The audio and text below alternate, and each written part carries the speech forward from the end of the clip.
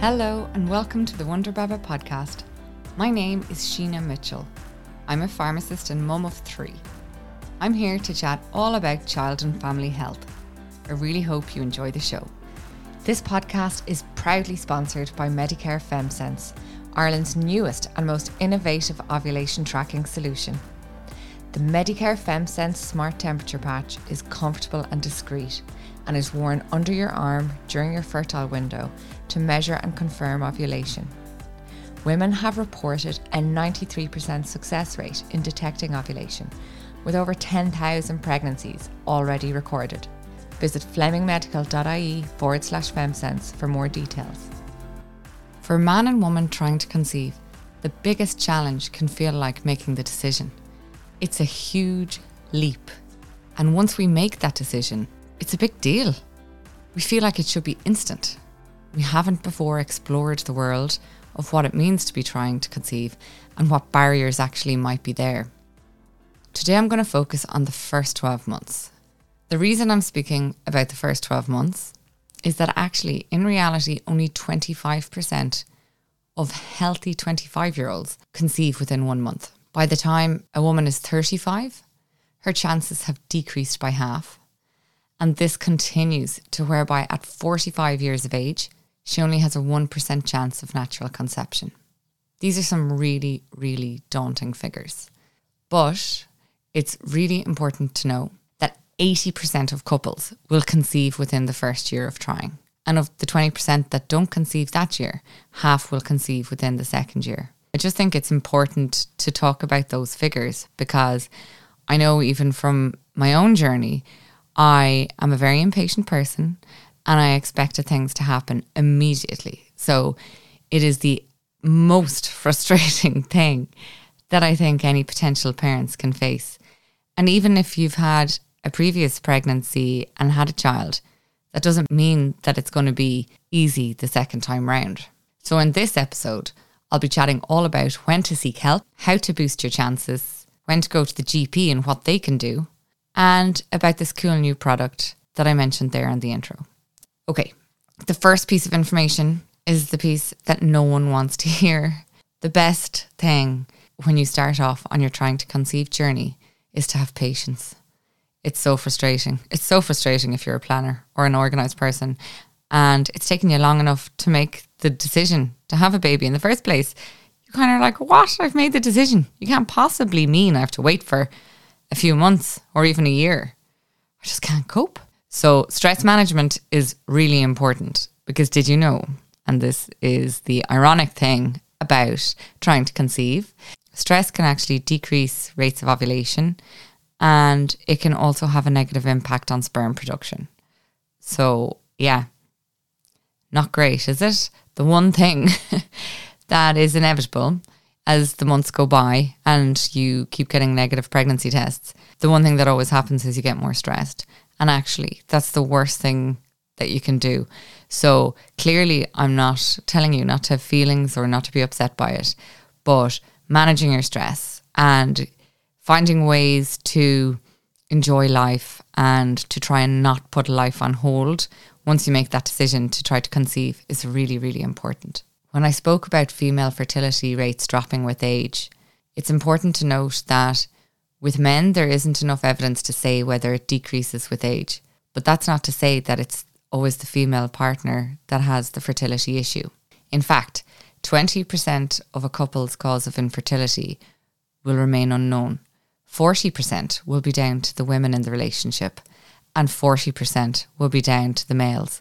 So it really is something that is best approached as a couple.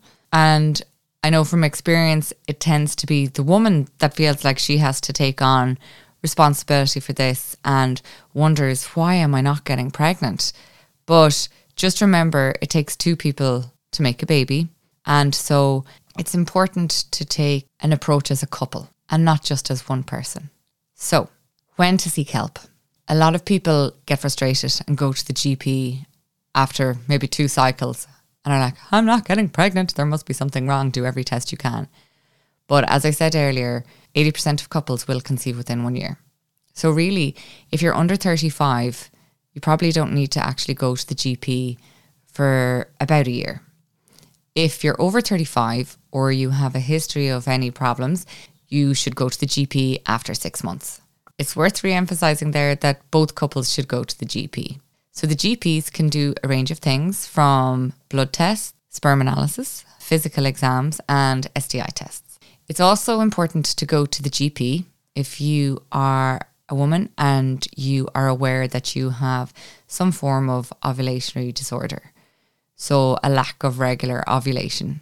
You can be kind of aware of this if you have irregular periods. So if your periods are kind of more than 35 days apart, or could be 35 days to even 6 months, you might only get a few a year. That makes spontaneous conception less likely. Another time it's good to seek medical advice before you start trying to conceive is if the woman's periods are extremely painful. Right, so down to business. How do we boost a couple's chances of conception?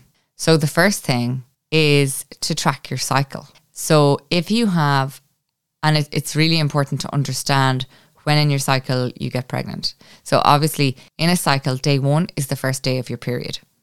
So if you have a 28-day cycle, you will ovulate approximately on day 14. If you have, say, a 32-day cycle, you might ovulate on around day 18.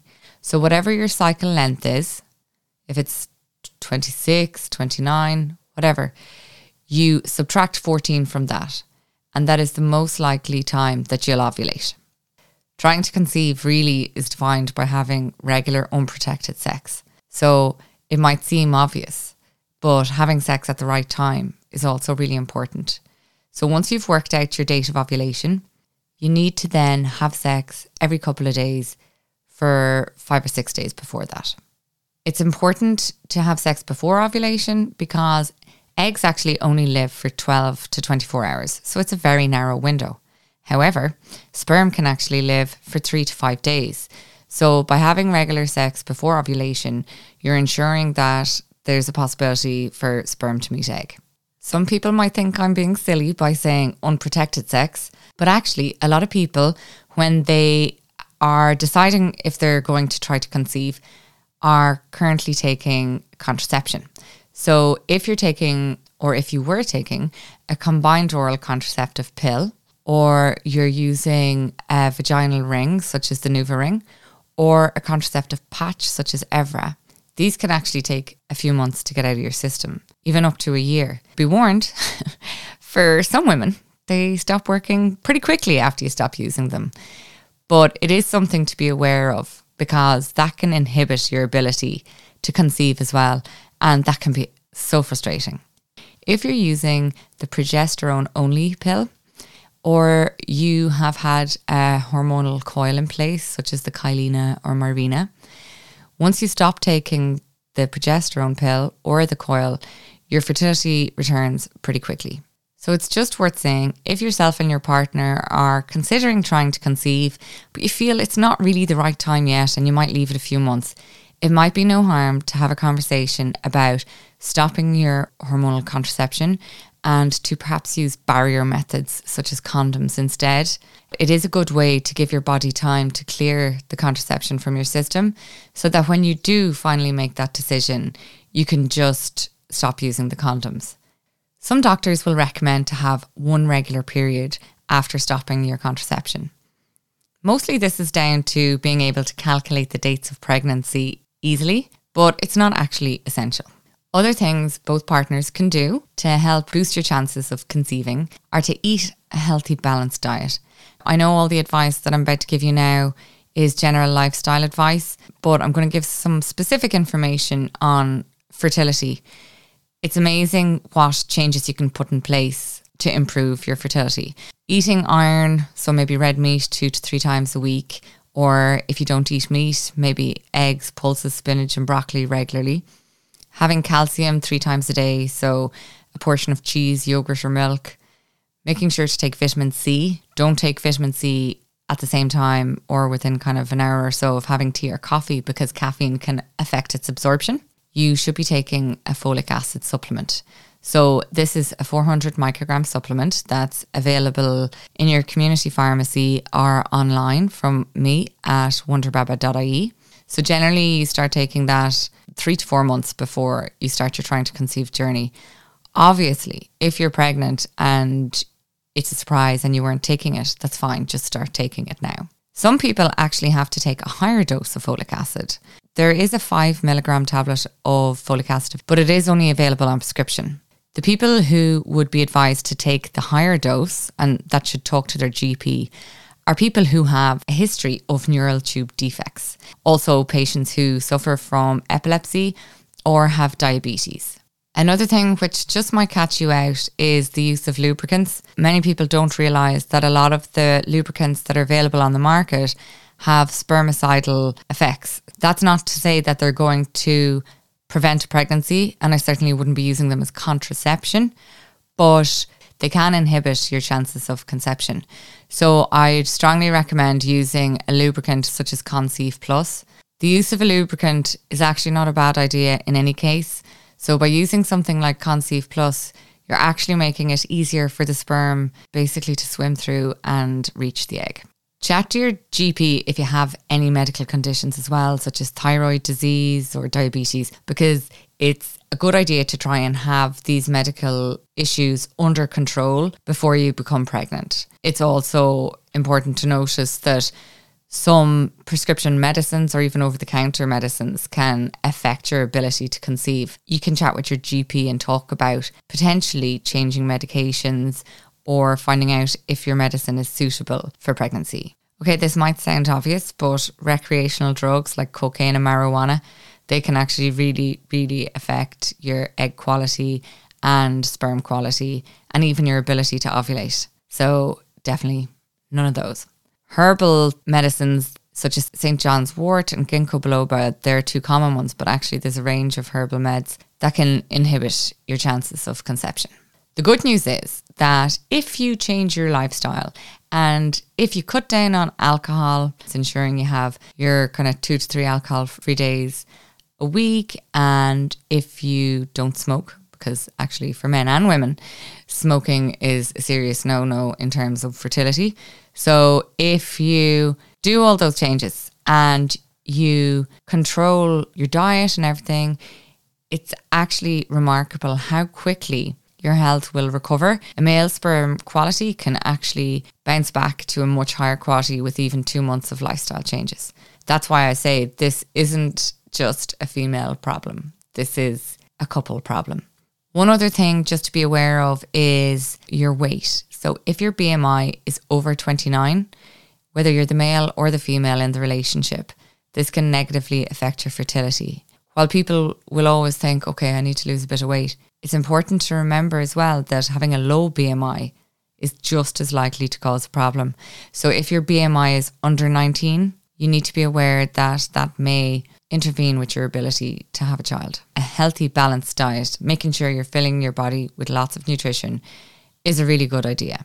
Some people use ovulation tests, and these are basically like you pee on them like you would a pregnancy test, and they detect a rise in luteinizing hormone. So luteinizing hormone rises after you release an egg, so it can be a good indication of ovulation.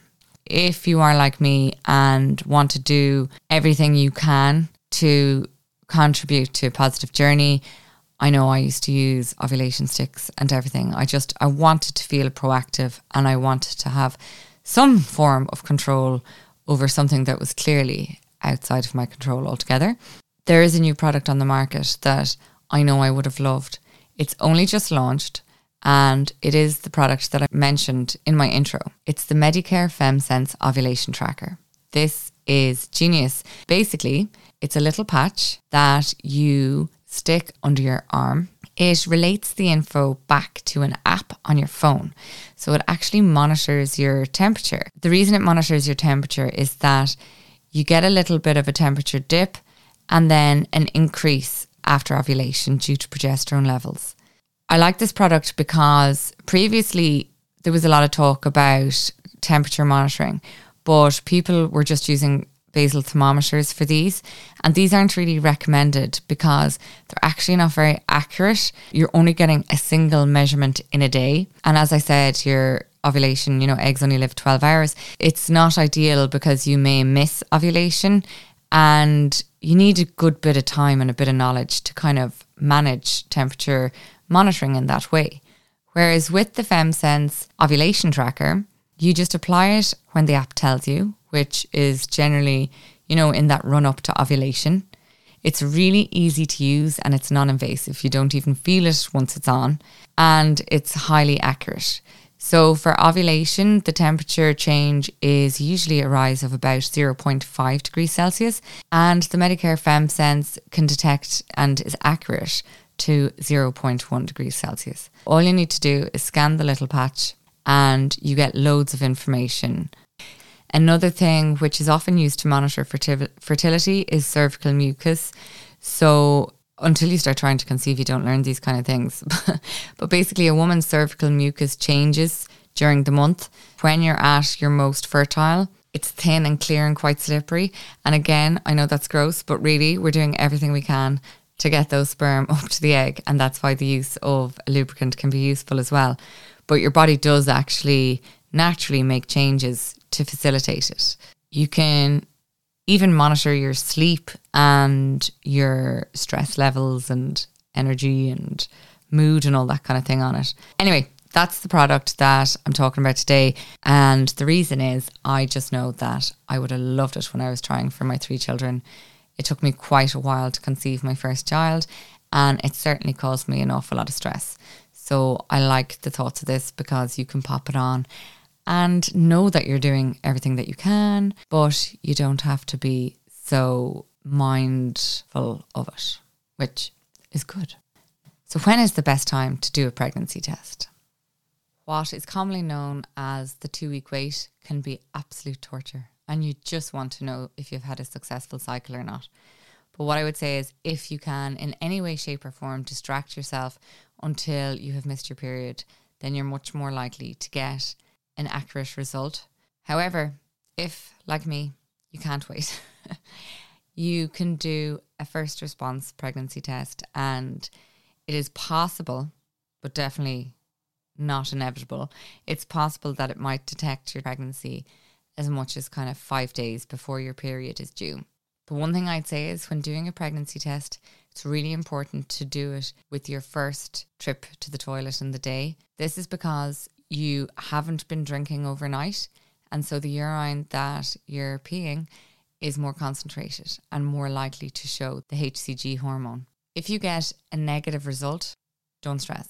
Wait a few days, maybe around 5 days if you can, and retest. Sometimes it can take the levels of HCG to build up, and they can be non-detectable until a few days after your missed period. So it is possible to get a false negative, whereas it's extremely unlikely to get a false positive. If you get a positive test, book in with your GP. Usually you go to see your doctor at around 6 weeks. 6 weeks is actually just 2 weeks past your missed period, because you start counting from day 1 of your cycle. I will be doing a further episode on what to do if it's after 12 months and what's likely to happen, what options are available for you out there, and what help and support you can get. Because with the advance of medicine and with an aging population who, to be honest, have extremely busy lives, because a lot of families have 2 working parents, and it's just not always possible to consider starting your family as early as it was, a few decades ago. So things have moved on and there is support out there. We can talk a lot more about that on the next Trying to Conceive episode, which should be released within the next month. Please do subscribe and follow the podcast to be kept up to date on all new episode releases. If you could review the podcast as well, that would be really great. And absolutely get in touch if there's anything you'd like me to cover in the future. Thank you so much for listening. Bye.